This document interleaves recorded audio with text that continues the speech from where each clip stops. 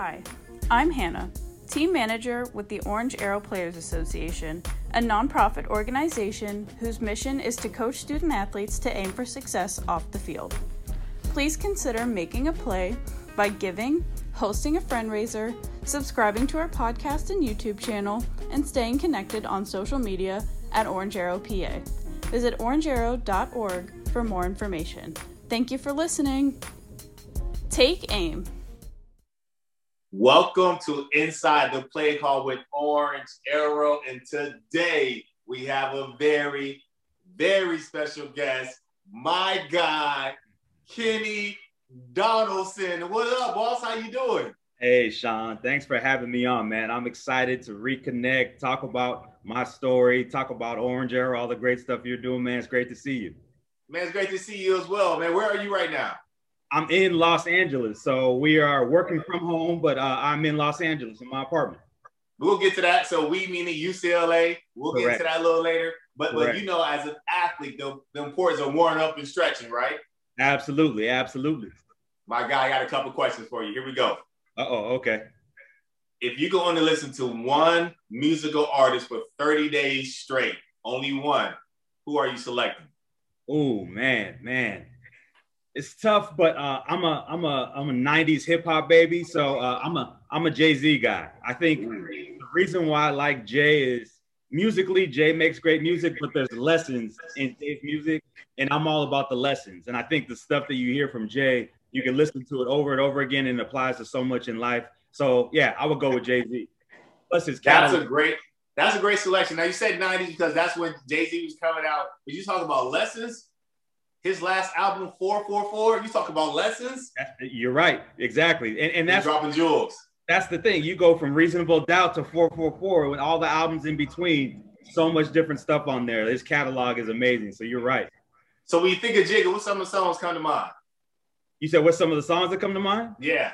Oh, I mean, I go back to like 22 Twos, Reasonable Doubt. So like the first album, and then moving to, In My Lifetime, the stuff with Mary J. Blige. Like for me, I listen to a lot of the old Jay just because it brings me back to like those times. But then Nigga What, and that's when I was in like my club vibe, party vibe and stuff. Nigga What? Yeah. And then, like the modern stuff, the story of OJ, you listen to that. Like I said, there's so many stories and stuff in Jay. The soundtrack of American Hustler or American Gangster with Denzel, like just listen to it. Jay put you at a time and place like nobody else, man. That's true. And then even thinking about Jay off track, Sean Carter, the businessman, like I'm a businessman, like it's remarkable. Exactly. Like that's the thing. Like you said, I can listen to Jay interviews as much as I can listen to Jay music because just the jewels and things that he drops are just so unique. And he's been successful in everything that he's done, man. And that's great. Yeah. Now I'm with you. Jay-Z. Here we go. Another one for you. Yeah. Okay. If you could work any job for one day, what would you do? Any job. So all of a sudden tomorrow you have the ability to work any job. What job are you doing for one day? Would I have the knowledge to do that job? So like if I do the job, I have the knowledge? Correct. Okay. I would be an investor or work in a stock exchange so that I could spend that one day maximizing my earning potential so that I could do the stuff that I love to do for the rest of my life. So that's what I would say. I will work somewhere in investing in stocks for that one day and try to soak up as much game as I could. I love that. It's interesting. I wouldn't mind being able to fly a plane just to say I flew a plane. But I don't really rock with heights, so I don't know how that's going to work, though. But that's what I was going to say is you can fly that plane by yourself because heights ain't my thing either, man. You ain't going to be the co-pilot with me. That's all you, man. That's all you. I'll let you take care of that. Last one. Favorite TV show of all time? Favorite TV show of all time? I'm a big Wire guy, so I love The Wire. I just feel like the series really, really broke down like how institutional and structural different things like racism and, why people are in the situations that they're at. A lot of it isn't their choice. It's that systems have been built up to, to oppress certain people. And, we'll talk about some of my background in urban education, but The Wire just presented it in such a way where you just learn so much game from it. So I think The The Wire is one of my favorite all-time shows. As far as comedies are concerned, there's a show that not many people know or are big on. That's one of my favorites. Everybody likes Martin, but My Wife and Kids with Damon Wayans was a sleeper show for me. If anytime My Wife and Kids is on, I can watch that. I love that show. My Wife and Kids is good. I'm a huge Martin fan. I watch Martin to the day as if I've never seen it before. Exactly. The Wire, that is classic. So between the two, though, you going The Wire or My Wife and Kids? I'm going The Wire because, again, I'm all about just like learning stuff. And I think it's great to laugh. I think it's great to enjoy life. You know me, I really enjoy life. I enjoy people. But when I'm watching TV, I love to be educated on what I'm doing. So I feel like I'm leaving with something, and I learned so much from The Wire. So I'm going to stick with The Wire. Dig it. Now, I actually got put onto The Wire late. Like when it was at its height, I really wasn't on it. And then I stumbled upon it later. Like, man, that's a great show. So thinking of The Wire now, did that shape your views on the city of Baltimore? It's interesting because people I know that either live in Baltimore or from Baltimore, a lot of them say they won't watch The Wire, either because it hits so close to home or because they're saying they're not sure if that's really what it's like. Now, I know the person that wrote it is from Baltimore, my understanding is. So I think that this person's view is what Baltimore is. But for me, I didn't look at it as a view of what Baltimore is. I looked at it as a view of what urban landscapes are about, period. Definitely. Baltimore just happened to be the setting for this one. But whether you're talking about, inner city Pittsburgh, Baltimore, cities like that, even LA, I think there's an element of The Wire that like captures each of those. Got it. So Kenny, take us back. Early beginnings, where you originally from, introduction to sports. Take it away for a little bit. Yeah, I appreciate that, Shawn. So, my background, I played basketball in high school. I was the same height now as I was in high school, so I knew I had no future really in basketball. Which is what, 5'9"-ish on a good day. Yeah, if I stretch myself out, wear some good socks and good shoes, I'm about 5'9". So yeah, and I just felt like I wanted to be around sports, and if it wasn't playing sports, I wanted to learn about other ways to get involved in sports. So like I mentioned, I graduated high school in '92 and went to UCLA. Got into UCLA, was my dream school because I wanted a school that balanced both academic excellence, but also had an athletic department that was, world renowned as well. And I felt like me having the experience of going to school and being with, some of the greatest thought leaders in the world, but also having that sporting environment was important for me. And I think that leads into my story of how sports have impacted and influenced my life. So where are you originally from? I was born in New Jersey, and I moved to LA when I was 3. So I was basically raised, most of my life has been in LA. So I'm a LA kid for the most part, but I was born in Jersey. So thinking of LA sports, like who did you look up to? Were you a Laker fan? Like, so here's Eric the crazy Dickerson? thing. My pops has passed, but when my pops was alive, he was a huge LA fan, Laker fan, Dodger fan, all that kind of stuff. When I went to school, everybody were Laker fans, Dodger fans, and all that. I always used to use the fact that I was born in Jersey to become an outside the box thinker. So believe it or not, Shawn, I followed the Lakers, but I was a New Jersey Nets fan. Kenny Anderson is my favorite basketball player of all time, besides Allen Iverson. I was a Philadelphia Eagles fan because as a young kid, the Eagles had a black head coach and they had a black quarterback, and I had never seen that. Ray Rhodes is the coach, Donovan McNabb, Randall Cunningham. He's one of my favorite football players of all time. So I became an Eagles fan. And if you know how Jersey and Philly are situated, they're right kind of on the border of each other. So people would say, why weren't you a Jets fan or why weren't you a Giants fan? When I looked at the Eagles and I saw people that looked like me being represented on the Eagles, I became an Eagles fan. So Eagles fan, Nets fan for basketball, and for baseball, I was actually a Mets fan. Dwight Gooden is my favorite baseball player of all time. So I was a Mets, Nets, and Eagles fan for sports, man. Got you. So thinking of the Eagles, you took me back. Randall Cunningham, he was so smooth. He was ahead of his time, for real. Thank you. He doesn't get his just due because like he's a pioneer. So I think the thing, Shawn, is that, you played football, you know the game. A lot of times coaches have this stereotype of what a quarterback's supposed to do. And like you said, I think Randall Cunningham was the right quarterback in the wrong era. Nowadays, you want your quarterback doing all the stuff Randall does, scrambling, making plays, being athletic. But I think they tried to rein him in and make him a pocket passer, and that actually hurt his game because he was best freestyling. He was best, when he got out the pocket. He was a dual threat. He could run, but I think they really tried to make him a pocket passer, which really inhibited some of his game. Yeah. I think about him. I think of Randy Cunningham like soaring over the pile. He was so athletic. And I saw a recent story where his children are pretty athletic. I think his daughter, I don't know if she's Olympian, but she may be close, but she's a high jumper. So like they get it from their dad. Exactly. Those genes got passed down, no question. And so UCLA, what did you major in? Physiological science. I wanted to be a sports doctor. So as when I realized I couldn't be an athlete, I said being a sports doctor is the next best thing. So at least for me at that time. So I became a physiological science major in sports medicine. And in 95, I actually interned for a year in the training room, which was the start of my path in athletics. And I worked a year where it was unpaid. It was a lot of hours, but I really, really got to learn about like the athlete psyche, about the different things. When you go to college, for the most part, myself, I wasn't a student athlete, but the main thing I would wake up, do I have a test today? Where am I going to eat? Like those types of things. And when I started talking to athletes and realizing all the things they had to balance with weights, film, proper nutrition, diet, like all that kind of stuff, it really got me to thinking that especially college student athletes have so much to balance.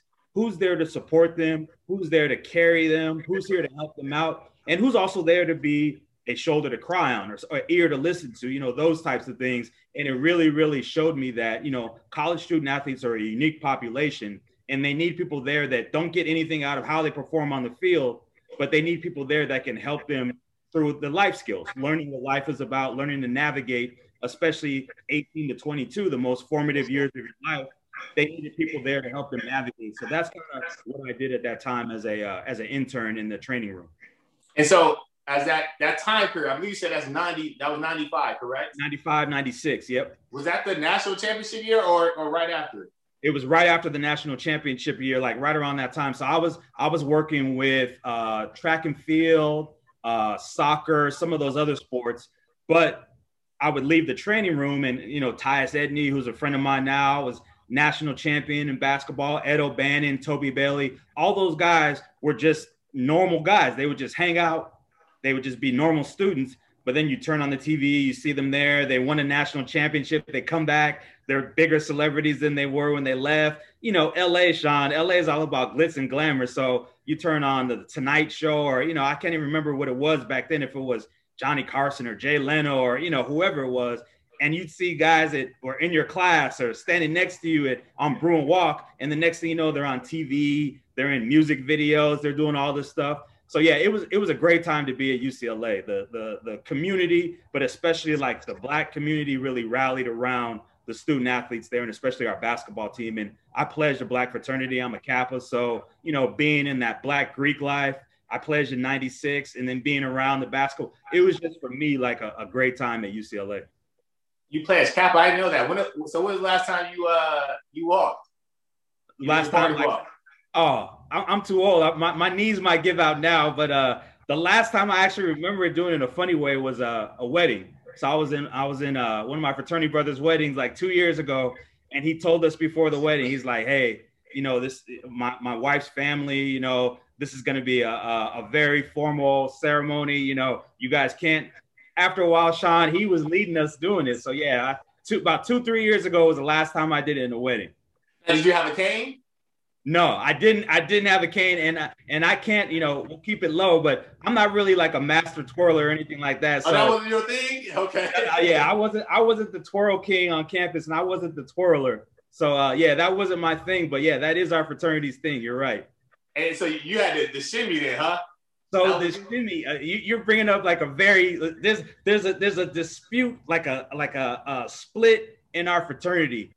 The shimmy is a relatively new thing. So we say, at least the way that I view it. So in my time, 95, 96, 97, 98, like around that time, we had certain things that we would do, certain moves, but the shimmy wasn't one of them. After the 2000s, the shimmy really kind of took over. So for me, in my era, I wasn't a shimmier, but I was a party walker. I would stroll through a party like nobody's business. But the new shimmy stuff that they do, that wasn't my era. Gotcha. So what was the song that they would play at UCLA where y'all would just y'all would get down? So to me the national. So when I pledged in '96, and after I crossed in '96, I did like not an international tour, but a national tour. I went to Howard Homecoming. I went to Kappa Luau, which is in Florida, Kappa Beach Party in Texas. I went to Bayou Classic, and or nationally, where you went, Flashlight. That was the song when they played Flashlight. All the Kappas would hit the dance floor. So Flashlight was simply our song. What started becoming our song though is "Wipe Me Down" by Boozy. So that is right. "Wipe Me Down" by Boozy. That's how you get the noops out. I got it. So it was Parliament of Funky. That was Flashlight. Now, and then it was Wipe Me Down. I got you. Yeah, I got you. Love it. And so, hey, I'm trying to remember the year though. So I'm kind of taking you off a little bit, but you said around '96. Was that the time when Tupac got killed? Yeah, like I actually, and that connects to a story. So we used to throw parties up on campus like 96, 97, around that time. And Suge actually came to one of our parties one time because Death Row Records is on Wilshire Boulevard, which is 2 blocks down from UCLA. Wow. So randomly one time, Suge showed up to one of our parties. And then another random? night. Yeah, just random. And then another night, I went to Fat Burger, which was in Westwood. And Pac was sitting out in front of Fat Burger, leaning on, Rolls, Bentley, like something around that. And to me, it was like, he wasn't Tupac at that time, but I knew who he was. And it just kind of threw me off. But that was the life at UCLA at that time. There's a spot called Monty's, which was kind of like, I think a rib place or a steak place during the day. But they threw clubs on the roof of Monty's at night. And as college students, you would head over to Monty's, and you never know who you may see at Monty's, from, a Pac or a Suge or somebody like that, to all kinds of people. And then my roommate in college threw a club called the Century Club. And if you talk to people in LA, everybody knew the Century Club. So I would go to the Century Club with suit not fitting. I didn't know nothing about going out in a suit. So my suit was ill-fitting. I didn't know nothing. But I would see Prince, Mike Tyson, and just these people that you couldn't believe were in the same club as you. Man, you're dropping legends, ghosts. Wow. So if you ask people about the Century Club, Shawn, in LA, around the late 90s, like the Century Club was a place to be. And my roommate was a promoter there, so it was great for me.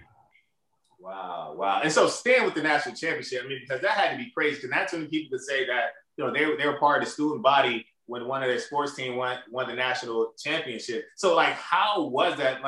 Was the students really excited, rallying around? Did you get a chance to go to any of the games, like Sweet 16 or anything like that? Talk a little bit more about that time period. So the crazy thing, Shawn, was the game. They had a watch party in Pauley Pavilion where the team played. So the game was in Washington, but you could watch the game in Pauley Pavilion on the big screens. Who did they beat? Who did they play? For the national championship when they played Arkansas? Arkansas with Stacey Ogman? No, that's UNLV. Corliss UNLV. Who was Arkansas? Oh, that was Richardson. Williamson. Corliss Williamson. That's who it is. Yep. Oh, wow. But the whole run that year was great, because that's how Tyus Edney got known, because we had a play. We were down to Missouri by 1, and in 4.8 seconds, Tyus went from coast to coast that year. And without that game, we don't get to the next game and get remember that. So people remember Tyus for the 4.8 run. People remember Ed O'Bannon because Ed was our MVP. He carried us on our back. But I was at Shakey's. I'll never forget, Shawn. I was at Shakey's in Westwood. I watched the game. I walk out to the street, just probably head back to my room or something. And this swarm of people is coming off of campus. Everybody that was in Pauley Pavilion came out to Westwood to celebrate. So we're in the streets of Westwood, and you see what happens in cities when people are turning over cars, they're lighting fires. So police had to come out. I had a few friends, not myself, but a few friends that got hit with rubber bullets just because it got wild. So It was live, and Shawn, we celebrated that championship like we played, but we celebrated that championship on campus for like a month or two. So wow. you went to campus the next week. They all returned. Everybody's cheering for them, hanging out. And then at UCLA at that time, they used to have free concerts, and we had what we call Black Wednesday.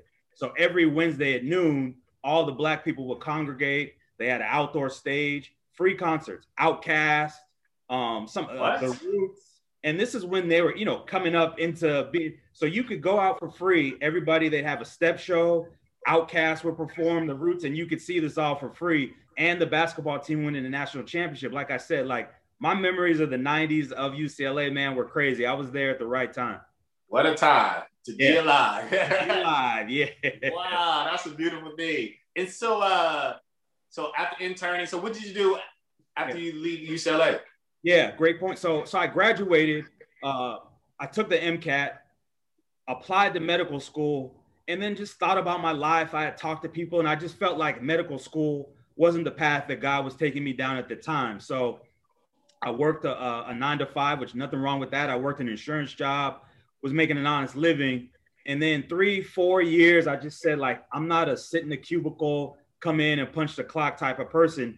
Nothing against people that do that, but I just felt like I needed to be around somewhere that had some energy, interacting with people and things like that. So I said, well, I want to work on a college campus.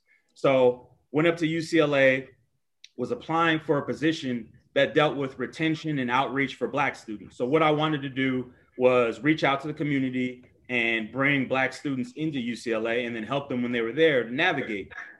At that time, there was a Proposition 209 passed that eliminated race-based admission. So because my position was based on helping Black students, they eliminated that position also. So in the process of applying, they told me that the funding for the position was gone. So I walked from where I went and did my interview to the next building over, which happened to be the athletics building, turned in a resume and just said, hey, if anything comes up in athletics, please let me know. Got a call the next day, and I want to give a shout out to Kim Durand, Kim Barger. She's the first person that reached out to me about working in athletics. She's at University of Washington right now. But Kim reached out to me and said, hey, we have a mentor position available. Would you be interested in coming in and doing that? And I said, yeah, sure. What is the detail? And she said, well, it's basically working with men's and women's basketball. You come up, you meet with them individually, help them with study skills, help them with time management, all those different types of things. Yeah. So I did that. And actually the first student I ever worked with, Shawn, was Trevor Ariza, who's still in the NBA to this day. And, I would work. Trevor was a phenomenal guy, but I knew, he told me, he's like, I'm gonna be in college 1 year and then I'm going to the league. And I said, cool, while you're here this year, let's make the most out of it. So, I would make sure Trevor was on track, worked with a few other guys. And finally, I met the head coach at the time and said, to the point that you asked me earlier, I said, hey, my dream job would be doing this full time. If anything ever comes up, please let me know. So he talked to some people. They created a position. So at the time, I was an academic mentor working part-time. I was working a full-time insurance job in the San Fernando Valley. I would drive up to UCLA about 45 minutes away, work with student athletes for a while. And then I would drive from UCLA to Cal State Long Beach. I was getting my master's degree in sports psychology and then drive back home every day. So I did that grind like a year or two. And then they hired me full-time as they created a position called academic coordinator. So the academic coordinator gave me more stability. That was the job that I had. So I would just go to UCLA. I got benefits, full-time. So it was great, man. Speaking of timing, like you said, life is about timing. I was a student in 95 when we won the national basketball championship. And I started working at UCLA when Ben Howland was there and became the coach. So that Pitt connection there, Ben Howland went from Pitt to UCLA. Right. I worked for him. And then I was there when he had the Final Four runs where we went to back-to-back-to-back Final Fours with guys like Aaron Aflalo, Jordan Farmar, Russell Westbrook, Kevin Love. So I was there for like when those guys were high school players, when we were recruiting them, when they went to UCLA, when they played. And then as, they build their lives and their careers now, it's just great to be able to look back because just knowing that a guy like Russell, who's worked so hard to get to where he's at all his life, who wasn't a highly recruited or highly touted recruit, but just worked hard. And when he was at UCLA, was a great student. Guy like Kevin, who, was a McDonald's All-American, but, really, and he'll fully admit it, had struggles with mental health, had struggles with, weight and things of that nature. I think he speaks out about that now. Yeah, exactly. And he would come in my office, Shawn, Russell would come in my office, and we would just sit for hours and we would do a small piece of academics, but we would just talk about life and just talk about adjustment as a college student. And I was getting my master's degree in sports psychology. So I was applying some of the things I was learning firsthand as a practitioner. To hear an 18, 19-year-old struggle with the stress of performing basketball-wise, wanting to have a career that'll set your family up, but also having to juggle school, having to juggle your diet, having to juggle relationships, all that kind of stuff. It actually gave me a very insightful vantage point, because I had no influence off of who played, how many minutes they played, any of the, ask them the ball, any of that. I would just always ask them, how are you doing?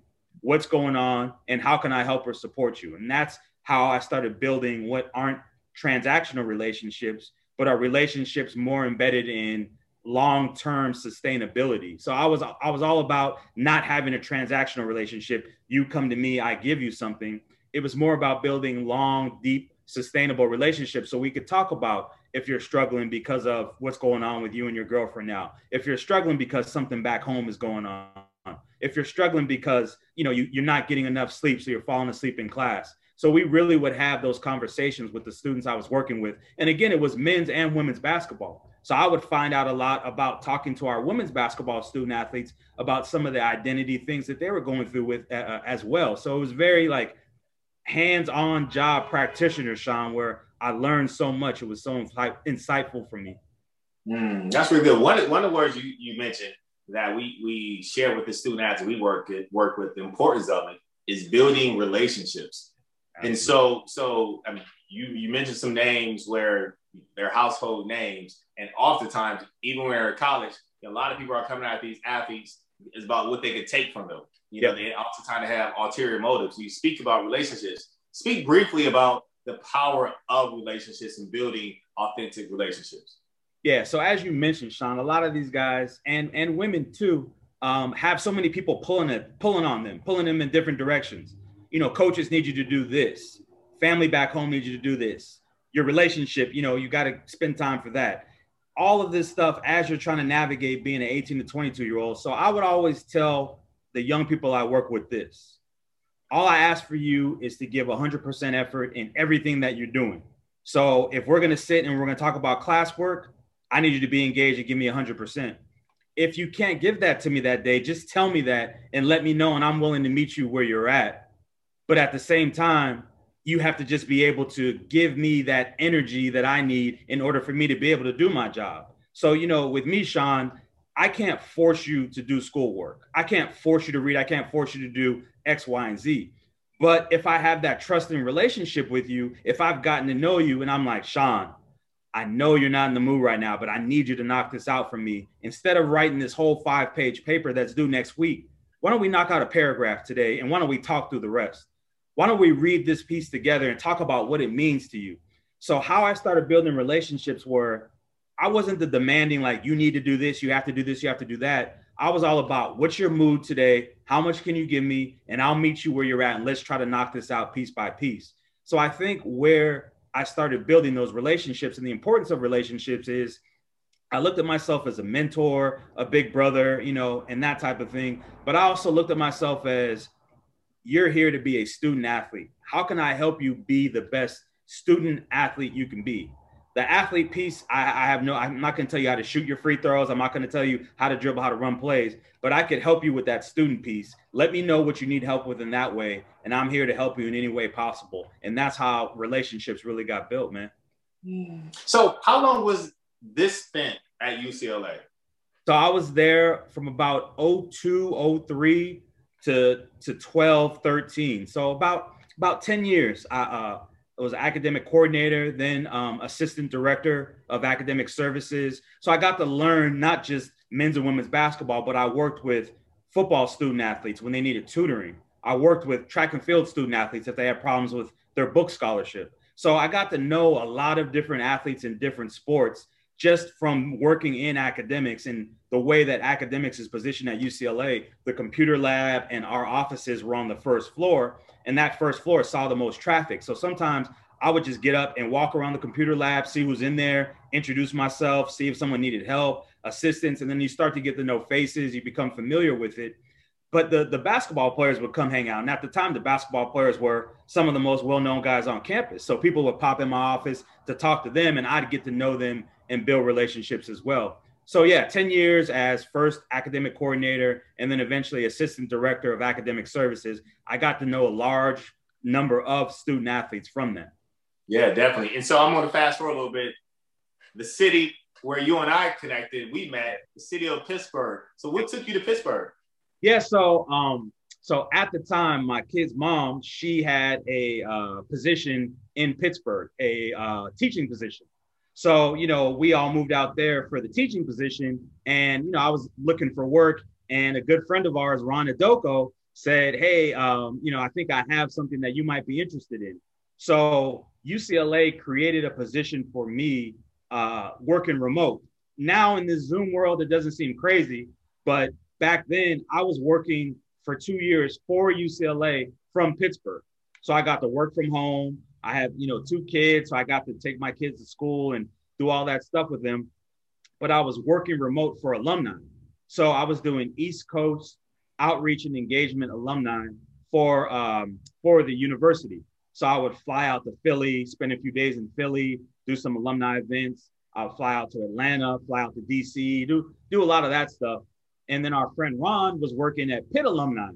And Ron said, hey, I think a job's going to come up at Pitt alumni that you might be interested in. So I did the UCLA alumni thing for 2 years. And then at Pitt alumni, I worked there, worked with Ron for 2 years, 2 great years, did a lot of events around athletics, met you, Penny Samaya, Charles Small, you're talking some legends now. Yeah, Marcus Bowman. Yeah, exactly. So it was just great time. And then another mutual friend of ours, Rich Milner, who ran the Center for Urban Ed, asked me if I'd be interested in not just working for him, but also getting my doctorate. And it was a win. Oh no, I'm gonna pause you there. We're gonna get into that. Yeah. LA to Pittsburgh. Yes. How was that transition? You talk about 2 different cities. How was that? The snow? What do you mean? Go ahead. I wasn't prepared at all for the cold, Shawn. So when I first moved out, it was during the summer. And Pittsburgh summers are hot. I'm used to the heat in LA, but it's a different type of heat in Pittsburgh. But I didn't expect there to be that kind of heat. So I said, okay, this is interesting. Pittsburgh's a lot hotter than I thought. I think I can make this adjustment. And then, once that winter hits, it's like, okay, winter hits, cool. All right, a month of this. All right, another month of this. Right. All right, it's February, another month of this. All right, it's April and it's still snowing. It's May and it's snowing. Honestly, Shawn, it was a huge adjustment just going out in the snow, because the first time I was out there and it snowed, I said, oh, cool, I don't have to go to work today. And in Pittsburgh, snow is normal. You still have to go to work, because I texted Ron. I said, is work canceled today? He's like, nah, man, this is Pittsburgh. You got to find a way to get here. So I used to take the bus from where I was staying at to get to work and all that stuff. So yeah, it was crazy, man. But the biggest adjustment I would say was the weather. The best adjustment was how close everything is. So in LA, you have to have a car to get around, to drive. Yep. And in Pittsburgh, you can kind of navigate the city by bus, sometimes by Uber, depending on where you have to go. And you could get places relatively quick, depending on the time of day. So for me, learn what I did the 2 years I was working for UCLA, I would just drive around to learn the city. So I would just drive, get lost, end up, somewhere like, okay, this looks familiar. I know this. And, Pittsburgh has so many neighborhoods and so many different enclaves that I would, pull up my navigation. Okay, so this is East Liberty. Okay, so this is, Brookline. So I started, that's how I got to know the city those first 2 years.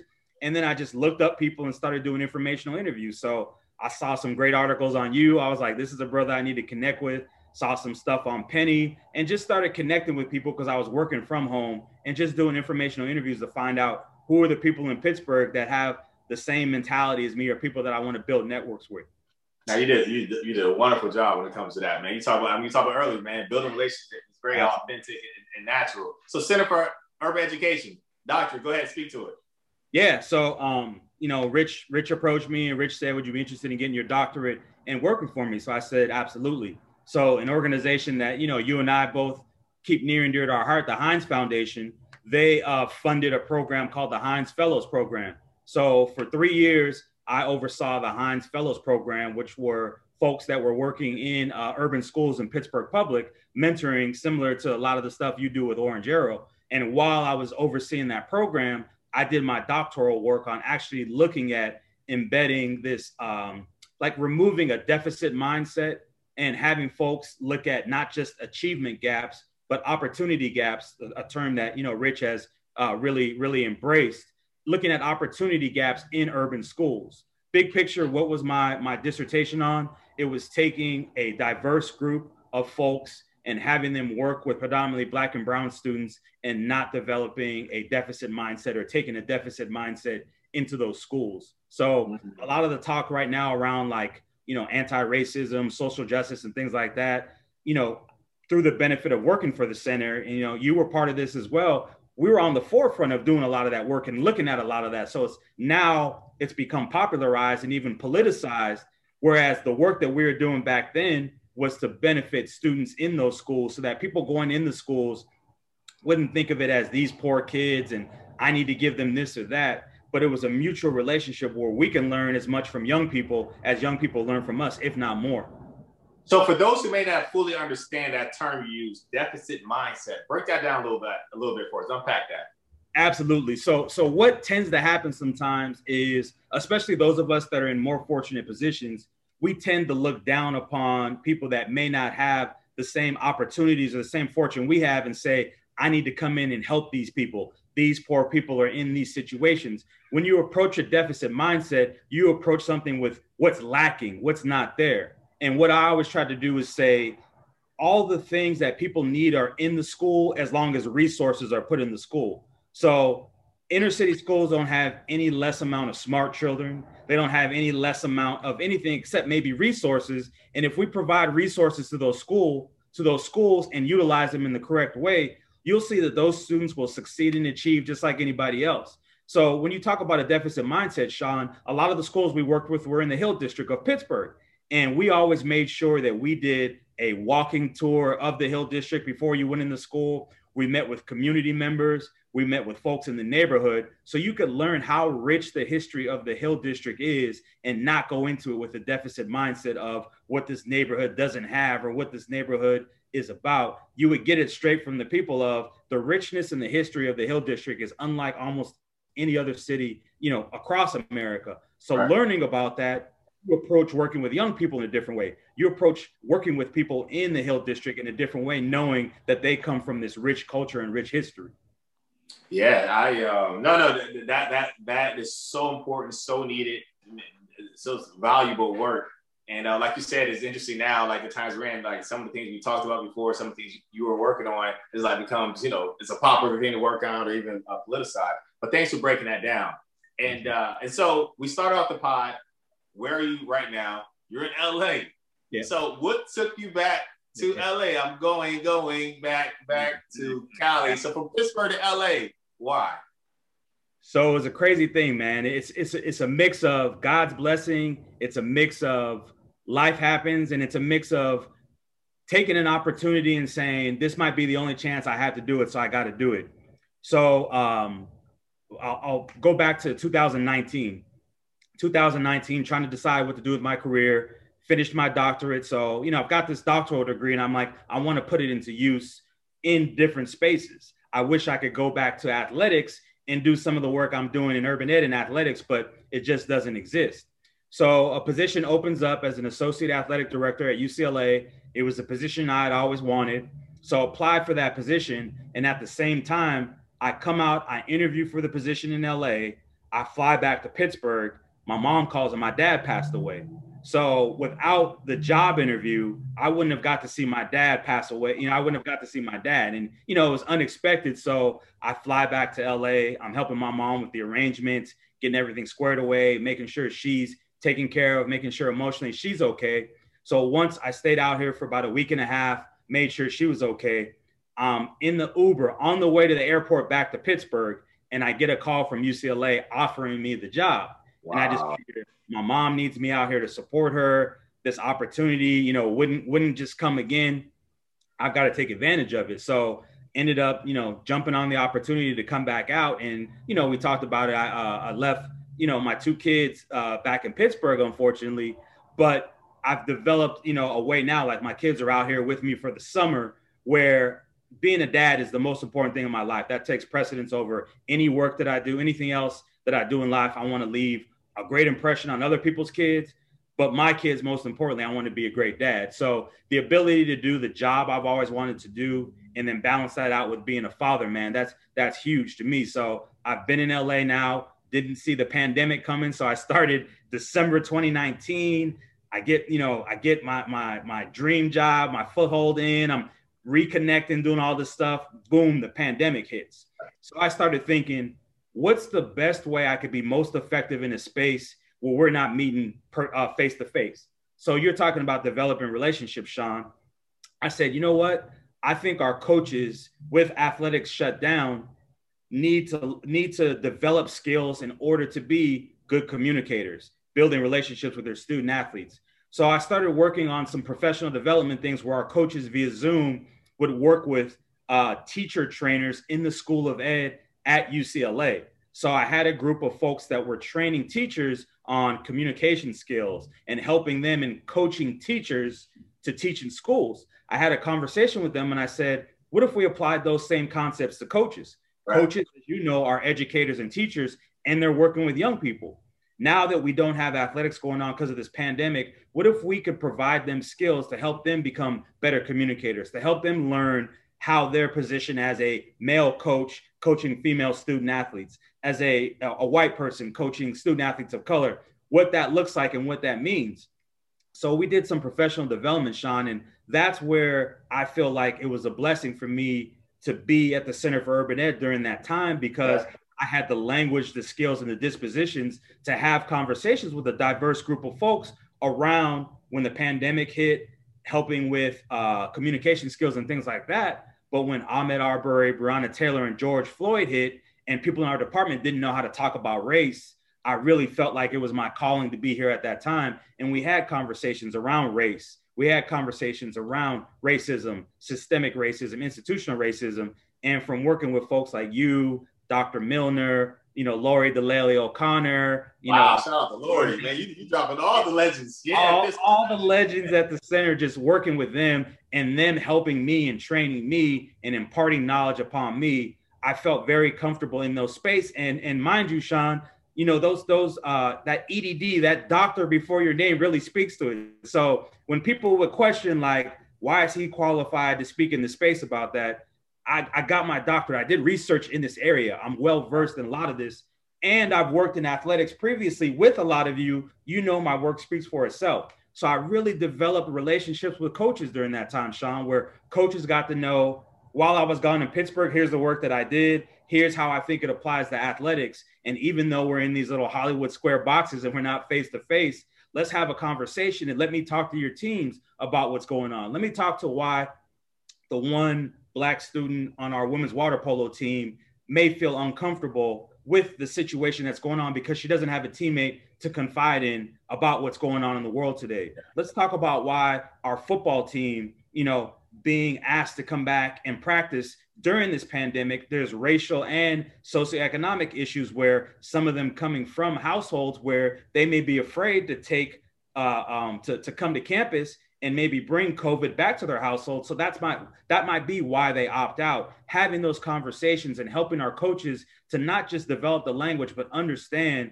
like, my background and where I come from shapes who I am, just like you and just like other coaches. We have to be mindful of other people and their backgrounds and where they come from and how that shapes the decisions that they made. So again, I think it was just God's plan, Shawn, for me to be at that place at that time, at the place that I call home, UCLA, which is where I'm at now. That's powerful. That's powerful. Hats off to you all and the team. Much needed, valuable work, and taking advantage of that time. And what come to mind phrases like you were built for this. I mean, so taking your journey, your past, and be able to bring that together to help others. That's what it's all about. And so speaking of helping others, that's what we're all about with Orange Arrow. You've been supporting the work of OA for a while. And as you know, the mission is to coach student athletes to aim for success off the field, off the track, out of the pool, wherever the playing arena may be.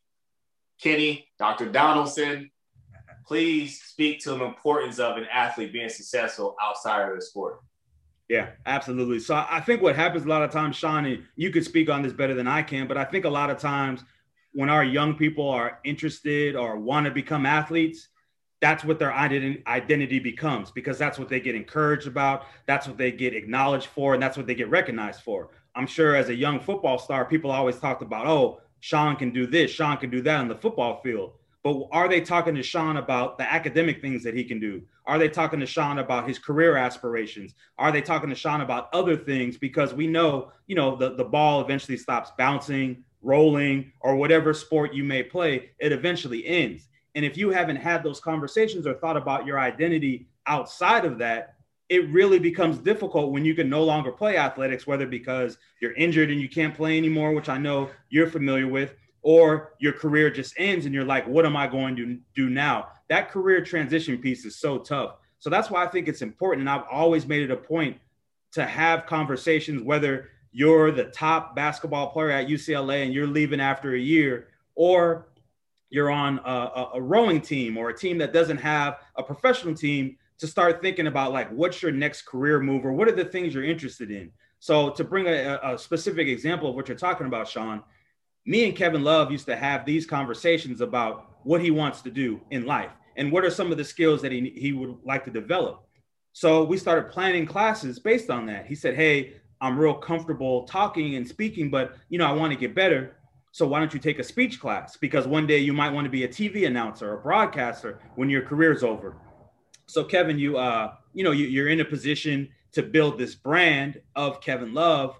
Why don't you take a class on entrepreneurship or take a class on brand building so you can learn about using yourself as a brand and learning how to build your own brand? So the conversations I would have, Shawn, with young people and young student athletes is that athletic piece is great. And that, there's people that are here that are going to work with you on that. I want to tap into your passions, tap into things that you love, so that when either fortunately or unfortunately your athletic career is done, you've started thinking about what your next move is. You've started thinking about what that pivot or that shift's going to be. So I think it's absolutely important to have these conversations, Shawn, because nobody plays sports forever. Nobody can have an athletics career forever. And even if you want to stay connected to athletics, it's important to know where your passion lies so that you can adjust and pivot as your life goes on. Wonderful. Kenny, thank you for your continued support. Thank you for all that you do. More importantly, thank you for who you are, man. I appreciate you, man. Looking forward to connecting with you, maybe in LA. Absolutely. Man, I'll have to make a trip out to La La Land. But I appreciate you, man. Thank you for your time. Absolutely. Can you give a shout out to the invitation we have coming up next week, Shawn, or July? Yeah, the OA Performance Invitational. UCLA is on board. July 6th, we're kicking off. It's going to be a blast, special guest. More importantly, it's going to be developing these student athletes and some of the stuff that you were saying, finding their passion outside of their sport. And again, thank you for your time. We're going to rock. Thanks for having me, man. It was a pleasure. Take care. All right. Go Bruins. Yeah, absolutely. 4's up. That's what we do here.